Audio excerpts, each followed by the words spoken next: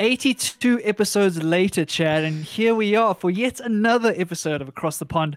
It's one of those podcasts, Chad, that really benefits from these two different experiences across this ginormous pond of ours. And at the moment, it's like boiling hot where you are in the UK Yep. and freezing cold here in South Africa. We're into the minuses, which is unheard of for South Africa. And you guys are Crazy. above 30, I believe. What's going on that side? Yeah, just insane. It's been regularly 28 degrees, like you say, 30 degrees on some occasions. It's been quite the amazing week from weather. I would have thought by escaping Madeira, I'd arrive here and not have such a great situation. But obviously, it's summer, Barry, so summer's actually showing up for a change in London. Normally, you get a couple of days within your full summer season. But if we can get a week or 2 weeks, 3 weeks, we're not going to say no. We're definitely not going to say no. You on the kind of -2 today, I believe. Yeah, I think today was the coldest day of the year so far. So I've been huddling under a blanket next to the heater for the whole day, Chad. I haven't gone outside much. We went outside to the park for a little walk, and I froze my hands and everything off. So it's been quite cold this side. But I know when I talk to my Northern Hemisphere friends, they always be like, "Oh, it's Africa, man. Your cold is nothing," and I get that. But for us, it's Yeah. cold, Chad. For us, it's cold.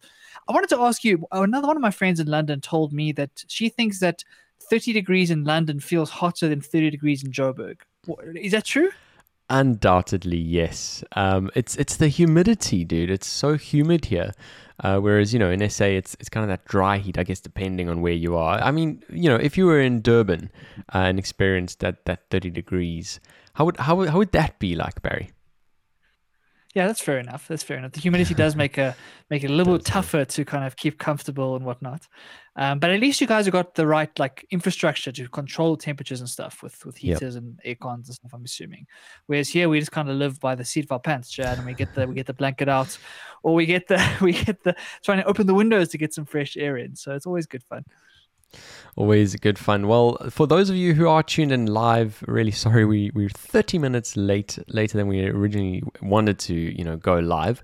And it grates me, Barry, to pay for a sort of internet connection that's high speed, and then have my MacBook just decide to not receive that speed. My iPad's receiving it, iPhone's receiving it. Just the MacBook was just refusing. So we've got a backup internet connection today just to get us live on the air because we can't skip our episode, right? No, definitely not. And it's one of those things where we've been tearing our hair out for the last couple of minutes, and we're going Yep. to try and take a nice, calm, deep breath because we've got so much cool stuff to chat about. And Chad, hopefully this thing holds up for the whole conversation. But if you're listening to this right now, it did, and so that's awesome. But we got lots of stuff to chat about. So Chad, should we dig into the week that was? Let's start. The week that was. The week that was, this week, like I said, traveled back from Madeira, so that was always good. Just been kind of unpacking the bags, getting the clothes back, washing, all that kind of stuff, Barry, all the admin, getting that all sorted out. And there's a never-ending list of admin to do. It just never stops. But obviously, the world keeps on turning and things keep on happening in the background. So, a couple of things we wanted to chat about with you guys today. Obviously, Monday, the beginning of this week, the 19th, was Freedom Day here in the UK. And obviously, I've seen many a meme and sketch from a cartoonist about what Freedom Day actually is and what it all entails. And it's not quite Freedom Day, but it's pretty close. And I guess depending on who you speak to, it's either a very irresponsible, reckless move, or it's not. You're not free enough. So it really is interesting because it does seem to be polarizing the population. How we're handling this, and I guess only time will tell whether it's the right decision or not. But essentially, Barry, masks no longer legally mandatory. So a lot of shops are still enforcing it. Some shops say, well, we'd like it if you wore one, but if you can't, it's fine. But I did walk into a shop today without one, and the shopkeeper wasn't wearing one. None of the none of the other none of the other people in the shop were wearing We're wearing a mask. And so that was, quite an interesting experience, to be completely honest. Really quite an interesting experience. And obviously, I've yet to go and see, some theater or experience any of these kind of big gatherings yet. But obviously been watching on the news and stuff, and people are quite pleased to have that little bit of freedom back. But what is quite ironic, Barry, is as this happens, what you have, and you and I had a bit of a back and forth, where you've got this NHS track and trace app that essentially has kind of a Bluetooth feature, and it's constantly monitoring who you walking by or who you're coming into contact with. It also has a QR code feature where you scan into various venues as you come in and out. But obviously, a whole bunch of politicians have had this app and have had it enabled. And it started off with the Health Secretary, Sajid Javid, testing positive for COVID. So he tests positive for COVID, just the day before Freedom Day was about to happen, and as a result, Boris was told, well, he needs to isolate, and he decided initially not to, and that changed very quickly. Barry, I sent you. It was probably about an hour and a half later, where there was a mass public outcry. And very quickly, Boris realized that it was within his best interest to go into isolation. So now what you have is you've got Boris Johnson, obviously the Prime Minister, Rishi Sunak, the Chancellor. You've even got the head of the opposition party, the Labour Party, Keir Starmer. All of these people, including the Health Secretary, all self-isolating in what some are calling ping-demic. Being the ping of your phone to tell you to isolate. It's quite something to watch.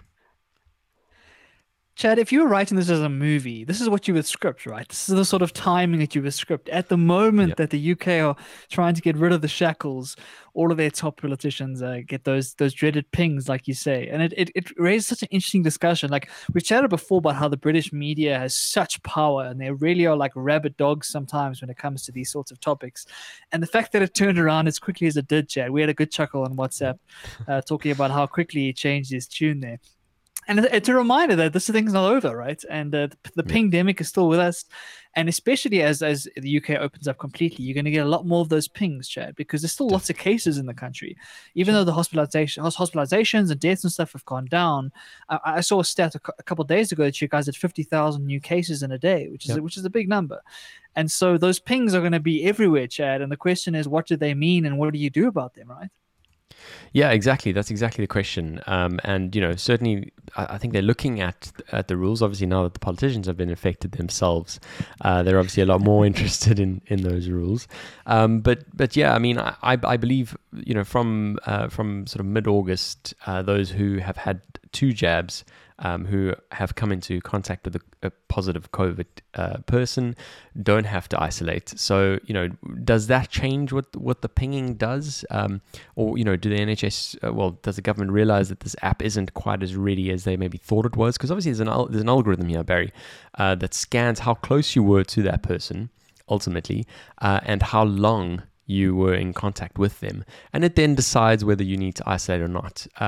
Obviously, the next question is whether you can go and get a test and kind of, avoid the need to isolate if you're actually tested and show a negative result, which I think is logical and I think makes sense. Yeah, definitely. And I think we're going to have to figure out these kind of nitty-gritty details as we go forward, because as we've chatted about multiple times in the past, you're never going to get to a stage where there are no pings, right? This thing's with us for a long time. You got to try and decide what is the kind of the risk you're willing to take versus the precautions you've put in place. And so far, the vaccinations have looked really, really promising. The numbers with vaccinations have been superb across the board. And so it's this continuous back and forth between desperately wanting to go back to normal, but do we still want to have some caution? Do we still want to have some things in place to kind of control things? It's very difficult to say. With every new variant that comes out, we're going to have this discussion again and again and again, Chad. So at the moment, it's about the Delta variants. But for the next couple of years, every single new variant, we're going to have to start talking again about masks and about track and trace and about vaccines and all those good things. And so, yeah, even on Freedom Day, Chad, where it feels like you could finally put it behind you, these discussions are still front and center. Yeah, And it's kind of crazy to think that 18 months later, Chad, we're still talking about this virus on this podcast, right? I mean, we've talked about COVID on basically every show from the very beginning because of how big a story it's been. And it continues to dominate the headlines, continues to dominate kind of the discussions around the world. And yeah, it's crazy. I don't think we realize how crazy it's actually been. I think we're going to look back on this time, and this virus has taken 2 to 3 to 4. It's going to take 2 to 3 to 4 years of our lives, Chad, which is a very, very crazy thing to say. Yeah, it really is. I mean, I hope it is only that, Barry. I mean, this could go on for a lot longer, but we don't know at the moment. And you're so right. I mean, even just meeting up with some people that I haven't seen in some time, it's naturally the thing that everyone talks about. It's the thing to talk about, that you don't really have much else to talk about. It's talking about travel rules, how you've coped in lockdown, all that kind of stuff. And from some point of view, it gets exhausting continually talking about COVID. It really does. And so if you come to across the pond and you really don't want to hear about it, I'm sorry. We get it. And on that note, we'll kind of swiftly move on, but keep slightly on topic, because the Olympics, Barry, the Olympics have started. They have, Chad, and quite to the surprise of a lot of us. A lot of us thought this thing was going to be cancelled. It's kind of been in the air for a long, long time. Tokyo has gone into complete maniac. Just trying to figure out, how do you put on an event like this? How do you bring thousands of people from all around the world together and try and have a safe event? It's absolutely crazy. And of course, as would be expected, we started hearing about the first couple of athletes testing positive and having kind of issues, including some of the Bafana guys, Chad, which is not a good thing to hear about. Yeah, I think that they were kind of among the first. I think that there was some Australian team where there was a concern, but I don't think in the end, I mean, there's been so much movement on this, but I think the SA, there were basically 3 football players, as far as I understand, and 1 on the kind of management team that all tested positive, which obviously caused quite a bit of a concern. And we obviously know that the Olympics are going ahead with no audience to kind of watch the events live, and naturally there's been you always have those kind of athletes villages where the athletes all keep together, and obviously there's a strong testing regimen and all the rest, but somehow there already are a couple of people who have tested positive. So I just hope that they're able to isolate it enough that the rest of the games continues, because what a wonderful time just to watch the Olympics again, and just watching some incredible human feats. Yeah, it's one of my favorite things to watch. And what's cool about it, Chad, is you get to explore sports that you never usually watch, right? In the Olympics, you always find these very niche sports that everyone kind of grabs attention of, and for a couple of weeks, everyone's pulled into curling, or they're pulled into high jump, or one of these sports that you don't really think about throughout the rest of the 4 years. And it's a special celebration of human athletic achievements. I know when I sit and watch the Olympics and I see what these people are capable of, it makes you realize how incredible humans actually are. And some of the speeds and some of the feats and some of the things these people can do make us feel a little bit silly as we sit with our books on the couch watching from afar. But it's a really special time. I hope it continues. I hope it doesn't get cancelled at any stage. And I'm looking forward to making the most of SuperSport's 8 or 9 different channels, Chad, and seeing what I can figure out from this year's Olympics. Amazing. Spoiled for choice there, Barry. I don't even know how I'm going to be able to watch it. But you rest assured I will certainly be doing my best to try and get it up. And of course, we've got some very interesting rugby coming up in the next day or two. And of course, for the next couple of weeks, we've obviously had the first, I think it was the first 2 games that have been played so far of the Lions series, but they've kind of been like warm-ups almost. The first game against the Johannesburg side, the Lions, which did not go so well. And then second game against the South African A team, which is quite an interesting one. I mean, I was quite interested about that definition of the A team, because there were a lot of Springboks in that side.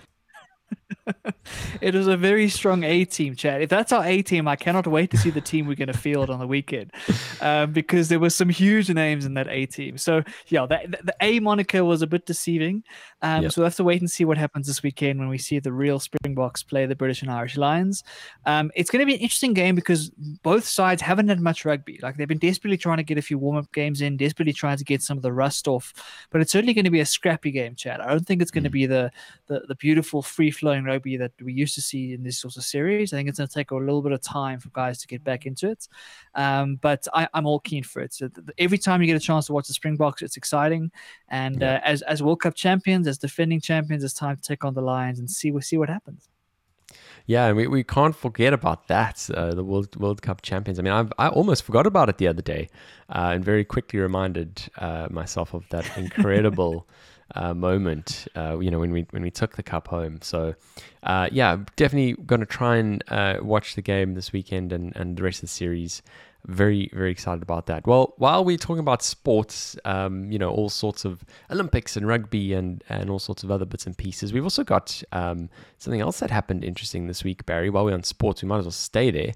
The first ever game of 100 cricket. Now, I don't know anything about this, but if there's anyone who knows anything about cricket, I put it down here expecting that Barry would be able to at least fill some stuff in for us, because this has been kind of hinted, I think, for a couple of years, almost 6 years, I think. And there's been a lot of cricket critics of this new format. Did you watch the game? What do you know about it, Barry? Chad, so I'm a little bit embarrassed here because I didn't know about it until today, until I saw it on your list, and then I had to go and do some research. So it shows how much of a hermit I've been this past week and that I haven't been following. But I did some research, so I've got some information for you. So yeah, it's called 100 cricket, and the idea is that every innings is 100 balls, which is shorter than your traditional T20, which would be 120 balls per match, per inning. Sorry. And the whole idea is that cricket is trying to reinvent itself. It's trying to kind of get more supporters into the game. Unfortunately, over the years, we've started to see attendance in stadiums go down and down and down as the years have gone on. And people are trying to keep this game alive. And outside of Australia, India, and England, which are the three cricketing powerhouses, every other country is struggling to get people into the stadiums. So what we saw is a slow transgression from Test match cricket, which is the original form of cricket, which is at 5 days that only the true fans watch. Everyone else gets bored out of their minds. Went to 50 over games, they went to 20 over games, and now we had an even shorter format, the 100 ball game.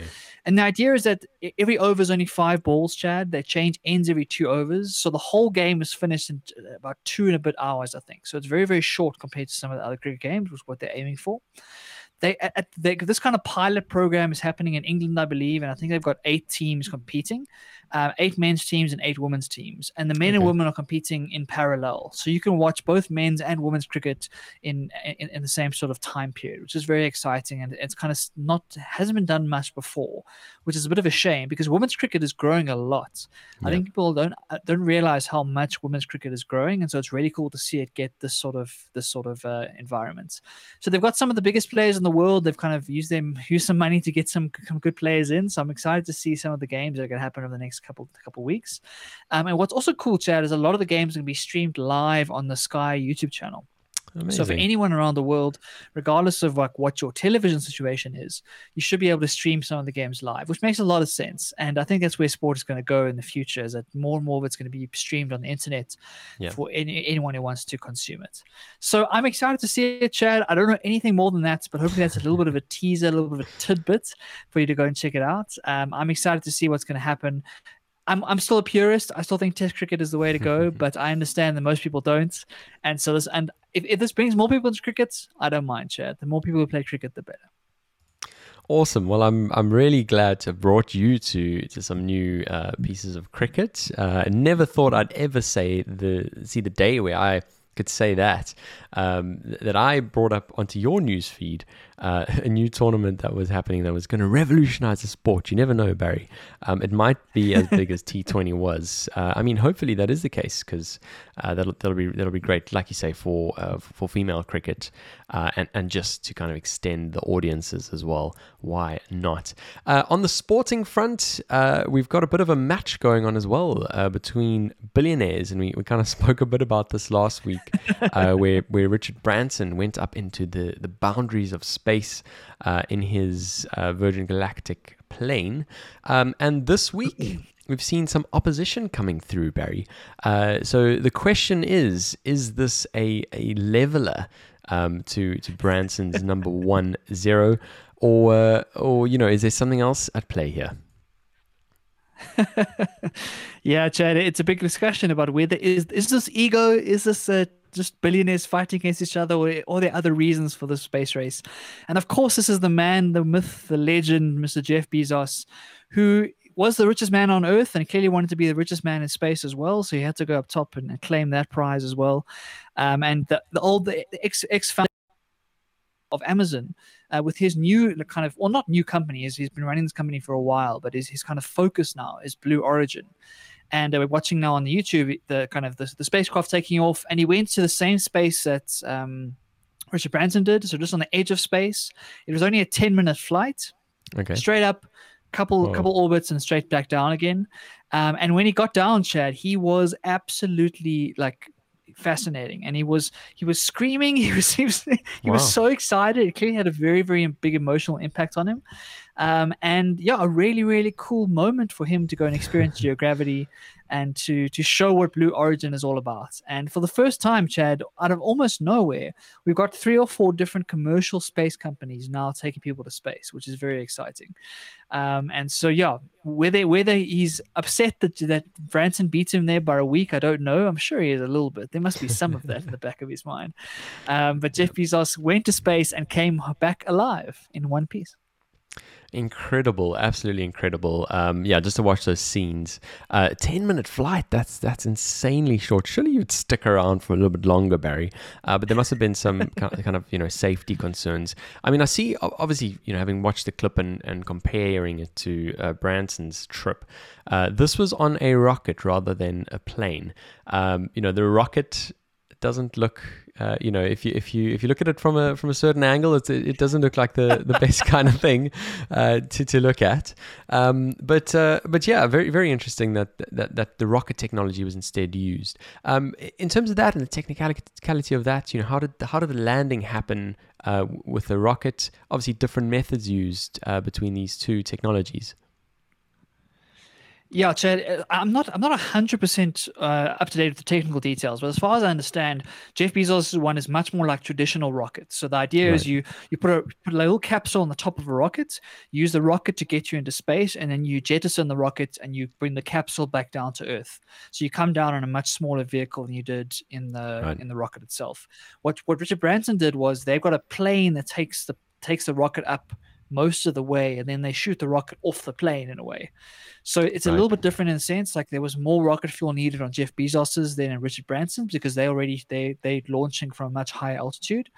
And I'm not quite sure what the difference is when it comes to landing. I think they're both pretty similar in that sense. And it's quite cool to see 2 different approaches, and both of them work, and both of them proving themselves to be exactly what they need to, right? The reason it's such a short flight is because they didn't have a huge rocket. They don't even have fuel to kind of keep going forever. And so it's kind of a pilot project to kind of show that these companies mean business. And the fact that these CEOs are going up in these planes is a big kind of social trust thing to kind of trying to say to your eventual customers, listen, like we went up and we survived, you'll be just fine. And Chad, it's quite cool. What he also wanted to do was break some records, clearly. So he wanted to break the record for the oldest person in space and the youngest person in space. And so he took them both within his rocket. So not only did Jeff Bezos go, he also went with his brother, I believe, as well as an 82-year-old who became the oldest person ever to go to space, and an 18-year-old who became the youngest person ever to go to space. So quite a cool photo, Chad. And if you're on YouTube, you're watching it right now. That's something to frame, I think, Chad, if you're that 18-year-old. Absolutely. Just imagine breaking that kind of record. So cool to see. And obviously, even the 82-year-old to be able to go up. I mean, she looks incredibly healthy. But what a great kind of record to break. And for me, it's just crazy that we're still breaking these space records. As kind of trivial as they may be. I still think it's completely changed the game of having to be an astronaut who's had to do millions of tests and have all of this kind of training. I suppose it's possible that these two individuals did too, but it doesn't feel like it. Do you know offhand? I'm not sure, Chad. To be honest, I think I don't I don't know. Yeah. And I might have to do some more research and look back into this. But I'm sure that we're going to see more of these sorts of flights going forward, and everything is just trying to push these boundaries. You said these records, Chad. We're in the early stages of this. I know it feels like we've been going to space for a while, but it actually is only a couple years that the Elon's actually like pushed this forward and made this possible. And now all of a sudden we've got all these companies trying to do the same thing. So the more companies you have in the space, the more flights we see, the more information we're going to get, and hopefully we start to build ourselves a proper space tourism industry.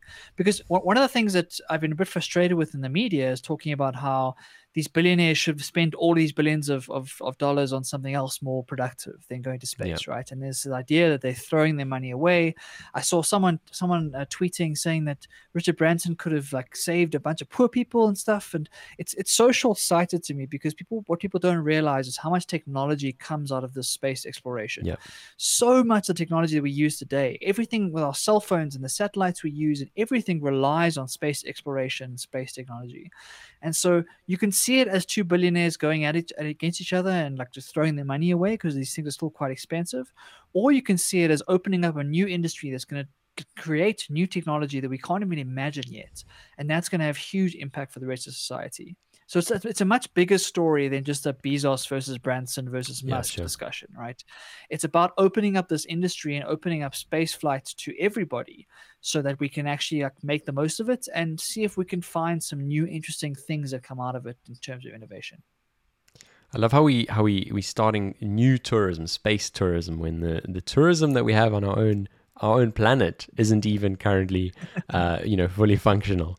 Anyway, I completely agree with you. I've seen a lot of calls as well about, the kind of opportunity cost of them going up and they kind of 10 minutes in the boundaries of space. But you're so right. I mean, they're actually doing humanity a favor in some ways, because it's governments could be spending all of this, and it's just these individuals who are kind of taking it upon themselves to fund all this research. And sure, there are profit goals there, and when they do commercialize this, they will certainly be there to benefit. But certainly I think the rest of humanity are going to benefit as well in some sort of way in the future too. So exciting to watch. We'll certainly watch the space. But for now, let's move on to our next segment. Stuff I found interesting. So, Chad, I have a bit of confession to make. I have become addicted to a computer game. Ooh. And I did not expect this. And it's not the kind of game that most people play. So I think I'm going to come off looking like a bit of a nerd after I discuss this, Chad. But that's what we're here for. We're here to be open and honest here and across the Indeed. pond. Yep. And the game is something called Football Manager 2021. And it's exactly what it sounds like, Chad. You take control of a football/soccer team of your choice, and you try and take them to glory in whatever kind of format you want, right? So it's very different to FIFA, where you're actually playing the game and you're controlling the players and you're making the passes and whatnot. This thing, you are setting up the team, you are choosing the tactics, you are buying and selling players, and then when they get on the field, Chad, you have no control. Other than shouting some encouragement from the sidelines, you have to watch and see what happens, and then you live and die based on what's going on there. And the reason I wanted to bring it up was because, it's fun just because it's cool to be a manager, control all the various aspects of it. But what amazes me is the amount of detail that these guys have built into this game. This game is designed to be as good a simulation of reality as possible, right? So what these guys have done, Chad, have gone to hundreds of leagues around the world, crazy leagues, that the Polish 3rd division, the Colombian 4th division, like crazy levels of detail. Got every single player from every single team, put attributes and personalities and rated all of these players and like created this insane database of hundreds of thousands of players into this AI driven system that then kind of puts these players against each other and like plots the way that these teams are supposed to play against one another.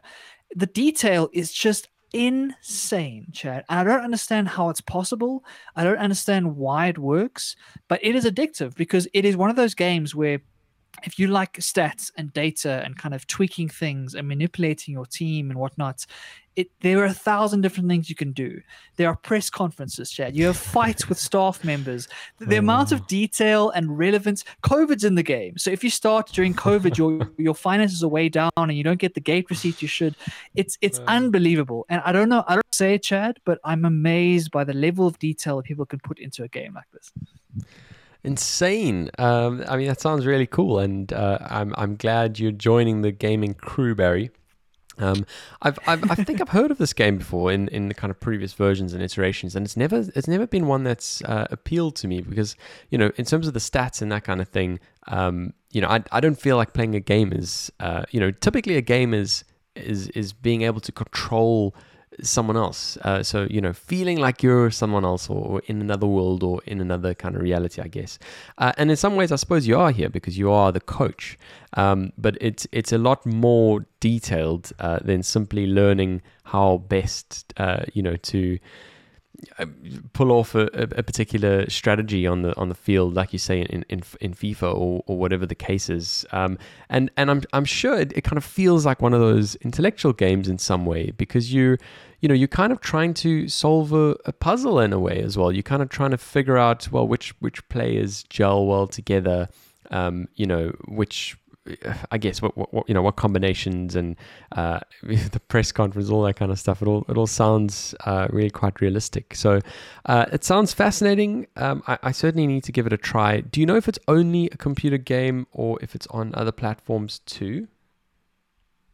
I'm not sure, but I would imagine it's just a computer game because you really don't need a console for this. It really is basically clicking around on different buttons, and while they have a game engine, it's not as realistic as FIFA or anything. So I would imagine it's just a computer game. I got mine through Steam, and so I think you can grab it on there.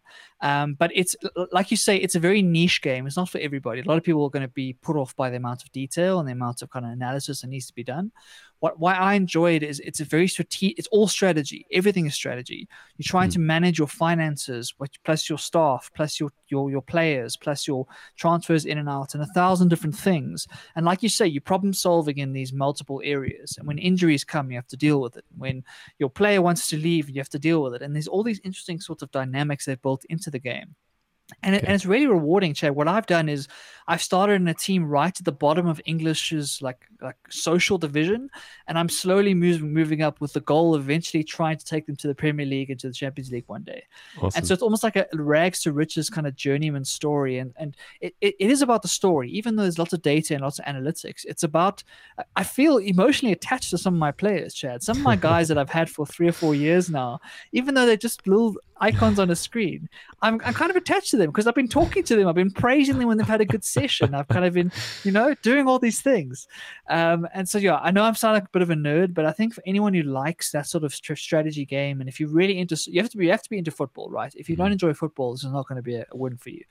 But if you're really into football and you want something that's quite challenging and quite intellectual, and that you don't have as much control of as FIFA, like FIFA, once you get to a certain level, you can be really good at FIFA and you can win every game quite easily, right?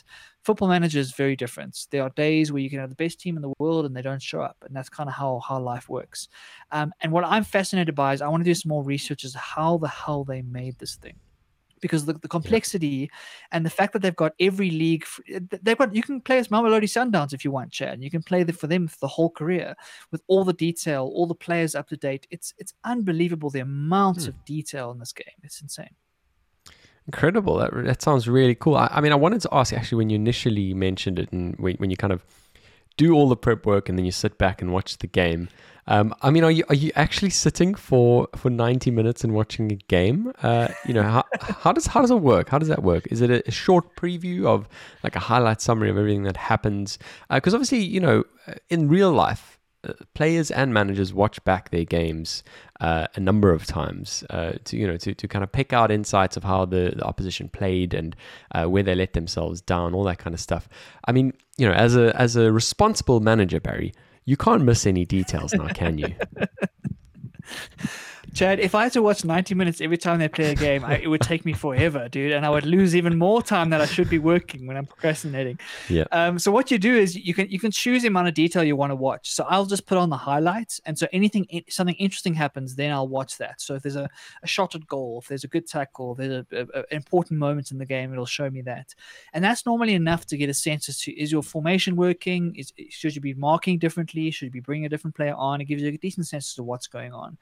And what's quite cool is that the animation isn't just random, Chad. It's actually determines based on the attributes of your players. So the faster players are going to get round the slower players, and the taller players are going to win more headers than the shorter players, and all these sorts of things.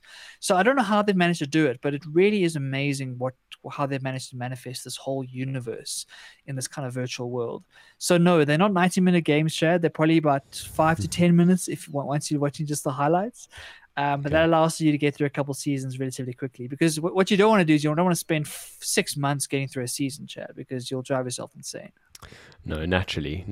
I just wanted to ask because that does sound fascinating, having to kind of watch the games in some sort of way, which is cool. I guess you kind of get to see the players when they start to perform. Anyway, we spent long enough, I think, talking about professional teams and Barry as a professional football manager. I think let's go into a bit more of the real world, but keep looking ahead. Let's move on to the next segment. Looking ahead.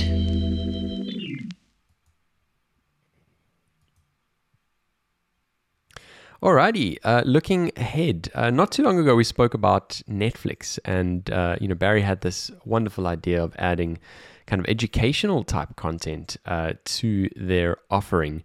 And obviously that hasn't happened, but naturally, as I guess a lot of people expected, as the pandemic has kind of started to slow down a bit and countries are coming out of lockdowns and people are spending less time at home, the kind of insane levels of growth that Netflix has seen in their subscriber base over the last year has started slowing pretty dramatically. Actually, there is still a massive number of people who are subscribers, but they are actually the growth is slowing, but they're also seeing loss in subscribers as well, which is certainly an interesting kind of talking point, I guess.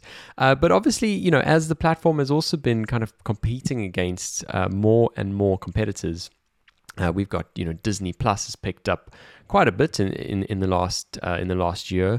Obviously, we've seen the likes of kind of Amazon Prime and many others, too many to mention.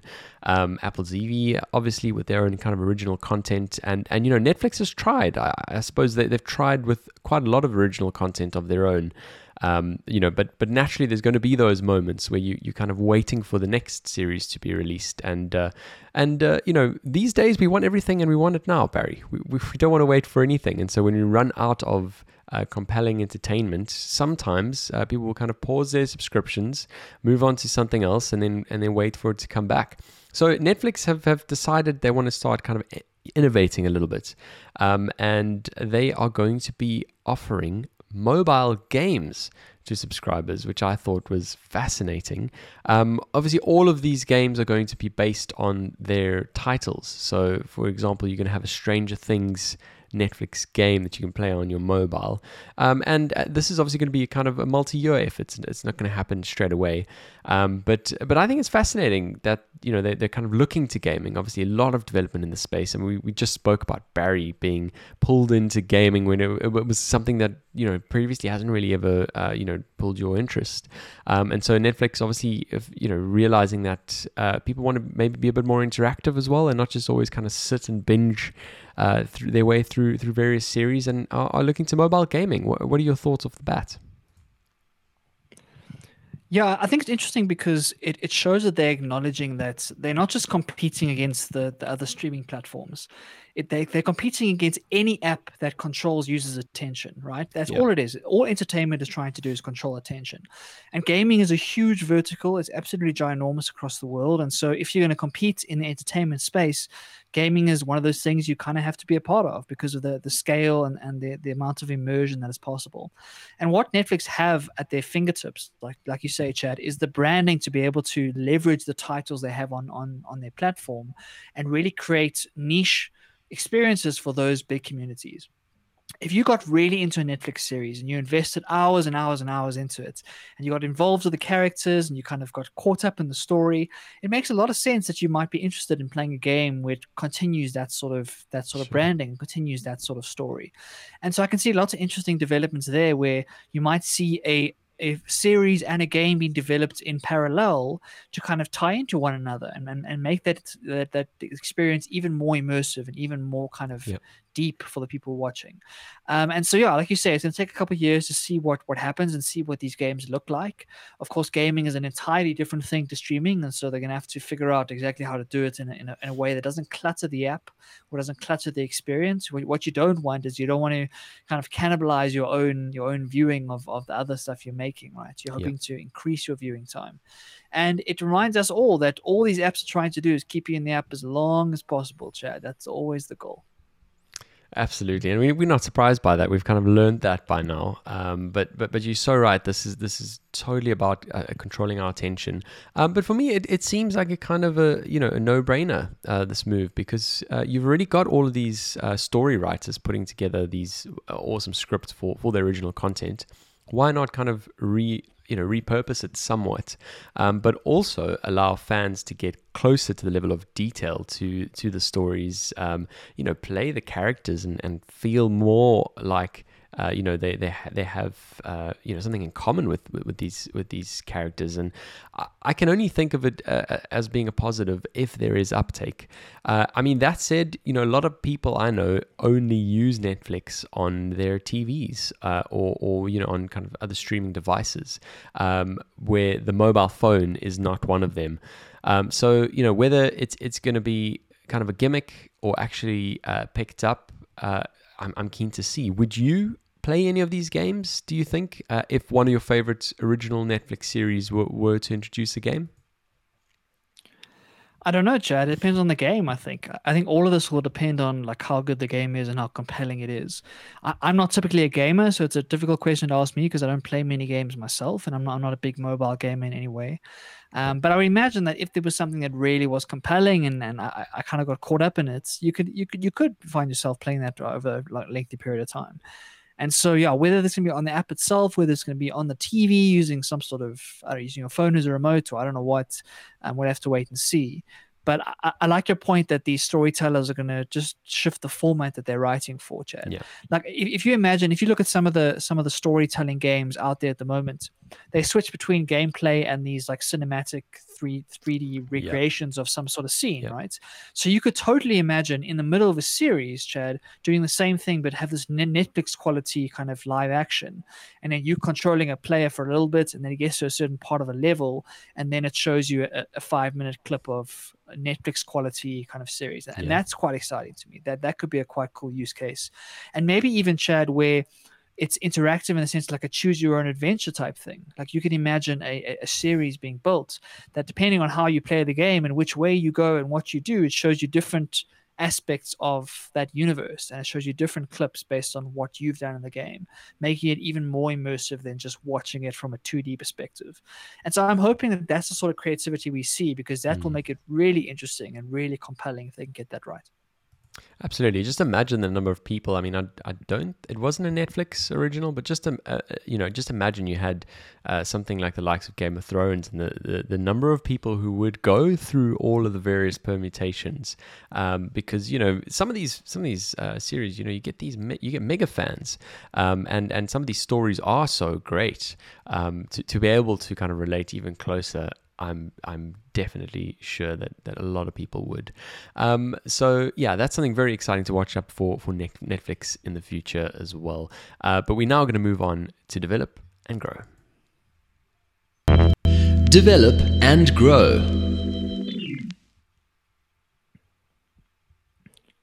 Chad, we are well into week 3 of our level 4 lockdown here in South Africa, and Yeah. I've had a tough week. I'll be honest. In the first couple of days of this week, I haven't really felt like myself. I felt like a caged lion in some cases. I've had serious cabin fever. And it's been really tough to stay productive and stay kind of optimistic and happy in these moments. I found myself getting dragged down a bit just because I felt so stuck in this one place and sitting in the same chair, not being able to move, not being able to see friends, not being able to kind of get out and about. And I think that it's a reminder to me of how important some of the routines and some of the small things in my life are to kind of keeping me sane and keeping me going. I don't know about you, Chad, but when I have this kind of cabin fever that I had this last couple of days, everything else falls off the rails. My exercise kind of Definitely. falls away. My eating gets much worse. My social engagement, I'm not messaging friends anymore. I'm not phoning people anymore. I'm not kind of getting that social buzz, and that kind of snowballs your mood down and down and down, and you kind of get into this spiral that's difficult to get out of. And so I just wanted to bring it up and kind of raise it for discussion, Chad, to hear if you had any cool ideas or any experiences, because you've been through a lot of lockdown in the last couple of months, Yep. probably more than we have this side. And I think that cabin fever is something that everyone is struggling with right now, especially if you're in a country that still has some form of lockdown, and the psychological effects are serious. They really, really are Mhm. tough. So, Chad, do you have any good advice for us? Any lessons or experiences from your side that maybe you used when you were in those moments? Yeah, so just because I've spent a long period of time in lockdown does not mean I'm immune to lockdown, Barry. And you're so right. It is, the third one affected me really quite profoundly, and it doesn't help as well when you sort of picking up weight as well, and yeah, like you say, everything just falls off falls by the wayside, and you kind of just trying to survive at the end of the day, and it's really quite tough. In terms of tips and tricks, it's going to be everything that you know of already. You posted a wonderful 10-kilometer run, which I'm very proud of, Barry. So I would definitely say, if you can, more of that. Naturally, because we keep talking about how exercise keeps boosting the mood, and if you can see things from a positive angle, and you can kind of see that, cool, we've got 1 or 2 more weeks left, and we can hopefully then move on to an easier set of circumstances. I think it does make it a little bit easier when you have something to look forward to at the end. I think also, just all of that kind of virtual stuff. So we by now are sick and tired of doing everything virtually, but there is a lot to be said for some social interactions virtual, and less kind of texting on WhatsApp.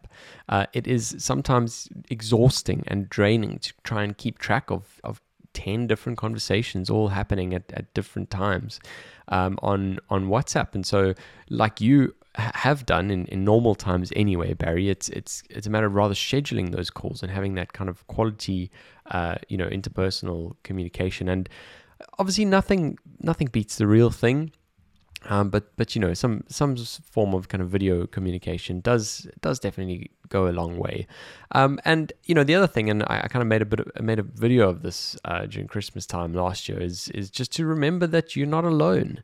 I think it's so easy to feel and to kind of resent the fact that you are alone, and it might feel like that as well when you're looking at your friends, like I say, who's in the UK or other parts of the world and who are able to do different things. It's exactly how I felt when I was in a very long lockdown, and you guys were doing all sorts of weird and wonderful things that I wish I could be doing. But ultimately, there are another.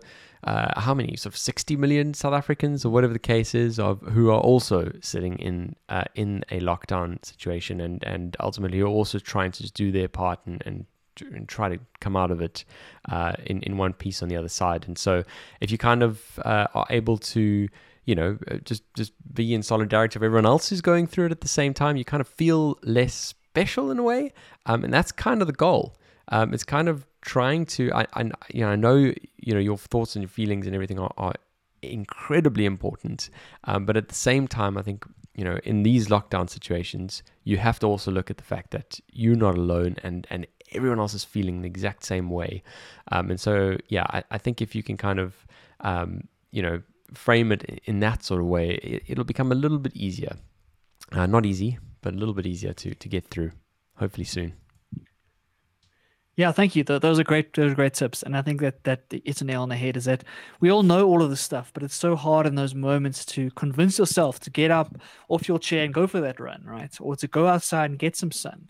Like I Yeah. found that even though I have a garden here at the house I'm in, and kind of I've got these spaces to go and use, I haven't been using it. I've been stuck on that chair and like haven't been found the energy or the motivation or whatever to get up and get out. And so whatever we can do to get those routines right, to get some sun on our Mm. skin, to eat some good food, to exercise, and to like you say, call your friends and chat to your friends when possible, that makes the world of difference. And hopefully that can help someone else out there who's in the same position as I've been in the last couple of days, which has just been going insane Mm. inside these walls and wishing I could go out and do the things that I want to do. So thanks for that, Chad. I appreciate it. The second thing I wanted to chat about is about more creativity. And so let me give you a little background. My sister sent me a new artist called Anson Sierra. I don't know how to pronounce his name, but that's his name. Okay. And he does these really, really intimate songs, just the piano and him. It's very kind of down, like ballads. It does very, very like chilled music. But some of the songwriting I was listening to was so powerful. His lyrics are amazing, and I really am enjoying his music. I've been playing it over the last Okay. couple days. And what I was thinking about is when I was listening to his music, is that I started listening to the piano itself, and very quickly I realized his piano is super simple, Chad. It's just chords. It's literally just a Okay. chord, sing a line, a chord, sing a line, a chord, sing a line. Very, very basic music. And it made me realize, Chad, that I could write that. I could write that sort of music, right? And I've always held myself back because I've always wanted to write music, but I've always felt, oh, my piano's not really good enough. I don't really have the skill. I don't really have the resources to be able to go and write music. And so I, I think it's because I hear Jacob Collier. I'm like, oh, okay, that's what writing music has to be. I have to write like a Jacob song, right? And this is a good reminder to me that no, that's just an excuse I'm making. And that in creativity, you can start with the simplest thing. You don't have to be Mozart. You don't have to be an insane songwriter to get started. Yeah. All it takes is four chords and a couple lines of poetry, Chad, and you've got yourself a song. And so I thought I'd bring that up just because it kind of hit me this week, and I've kind of been inspired. I want to go and write some super simple music and just kind of get over that fear of and my piano's not good enough or my songwriting's not good enough. It's like, no, that's nonsense. Just write the song, and then over time you get better and you can get more complicated if you need to. But Yeah. this guy's music is beautiful. It is emotional. It's compelling, and it's four chords, Jed. There's something so beautiful about simplicity, and we all are drawn to that simplicity. But yet, like you say, when we feel like we want to do something ourselves, all of a sudden, too simple is not good enough. I mean, even when you're doing a presentation or you're reading something, you want to read fast, sound smart, and ultimately. Basics is all that matters. I mean, it reminds me of a conversation we had, Barry, where I think Shawn Mendes was asked by someone, what does it take to be a songwriter? And the response was just kind of just write.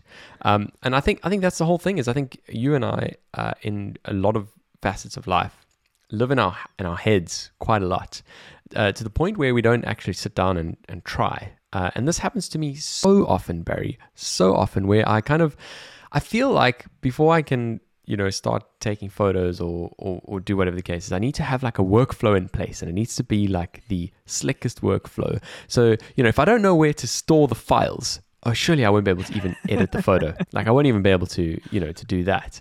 And so you're just kind of jumping 3 or 4 or 5 steps ahead, completely unnecessarily. And it's just a matter of sitting down and, like you say, kind of just doing your thing. And it also reminds me of the Beatles, some of their music, which is exceptionally simple, but it's timeless, and it's you'll never be able to beat it.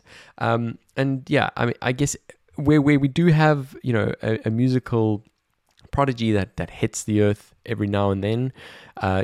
We've got Jacob Collier, and you'll kind of try and play a guitar song by like Jimi Hendrix or something, and you're like, well, we've got to kind of match this level.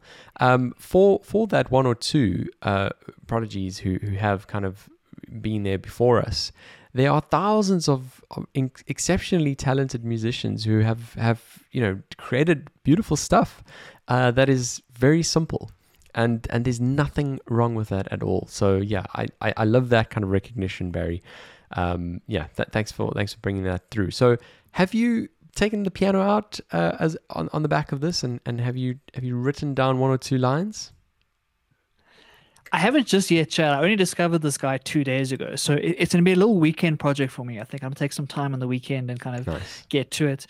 I've got a bunch of lyrics. I've been writing for years, like you know, and so I've got notebooks full of stuff, and I've got bits and pieces. And so maybe I'll dig some of those out and see if I can turn one of those into something. And just remind myself that I don't have to compare myself to like musicians who've been doing it for 20 years. It's really unfair of me to look at a polished like pop star musician who's writing like world-changing music and be like, okay, cool. If I can't make that, then it's not even worth trying. It's such a silly mindset, but that's how we think often. It's like, no, I think you have to realize that in order for that person to get there, they wrote 1,000 terrible songs before they got to those hits, right? And that's kind of what you have to go through, is you have to realize that it's just about the process. It's about using that inspiration, and even if you only know 2 chords, you can make a song. Even if you only know a couple things on the guitar, you can make a song. And all that's holding you back is yourself. No one else is holding you back. And so hopefully this weekend, Chad, maybe next week I'll report back on some of the progress and see how Awesome. it went. But I'd love to try and spend some time this weekend and just kind of prove to myself that I can do it. That's almost the thing. It's like break through that barrier and prove to myself that I can write something, and I can write something that sounds okay, and then build on that foundation. Awesome. I'm looking forward to hearing that, Barry. Hopefully we'll hear some of that soon. I'm also looking forward to hearing your vocals for the Shawn Mendes track that I sent you more than 6 months ago. How long ago was that? Oh, Chad, I knew you were going to throw me under the bus on that one. I do apologize. It is on my to-do list, but it's very stale and very old, like you say. So I better get on that, because I know the Cross the Pond listeners are waiting with bated breath. So let me get on that as well, Chad. I promise I'll get it to you soon. I promise. Not at all. Just teasing. Whenever you got to be in the mood to do these kind of things. So you pick up the Shiny project, rather, Barry. Do that, and when the time feels right, it's all good. But when you are songwriting, I've been googling it. I think it's right. But the circle of fifths is a great tool to pick kind of chords that work together. So certainly give it a good Google search if you don't know where to start. It's a good place. It's a good place to start. Barry, I think that's us for today, to be honest. It was a good episode. Thanks, Chad. I really enjoyed it. And even with all the technical difficulties at the beginning, I think we still had a lot to chat about, and I really enjoyed the conversation. If you're listening to us right now, or you're watching us right now, thank you so much again for tuning in. We really do appreciate you. This is one of my favorite parts of the week, Chad. It's always good to catch up, buddy. Absolutely, completely agree. Well, as always, we will see you again next week. Do make sure you subscribe to all of our social media channels. If ever you want to watch this, if you're listening to this right now, there's always a link in every single episode. Click down below to kind of switch to video. And of course, we haven't had enough What's on Your Mind in the last 6 months. So just fire us a little voice note, please. There's another link in all of our episodes when you're watching this or listening to this. Just fire us a voice note of whatever you're thinking. It doesn't necessarily have to be a question. Whatever is on your mind, we want to hear from you. So that's a great place to do that. Anyway, enough talking. We'll see you again next week. Across the pond.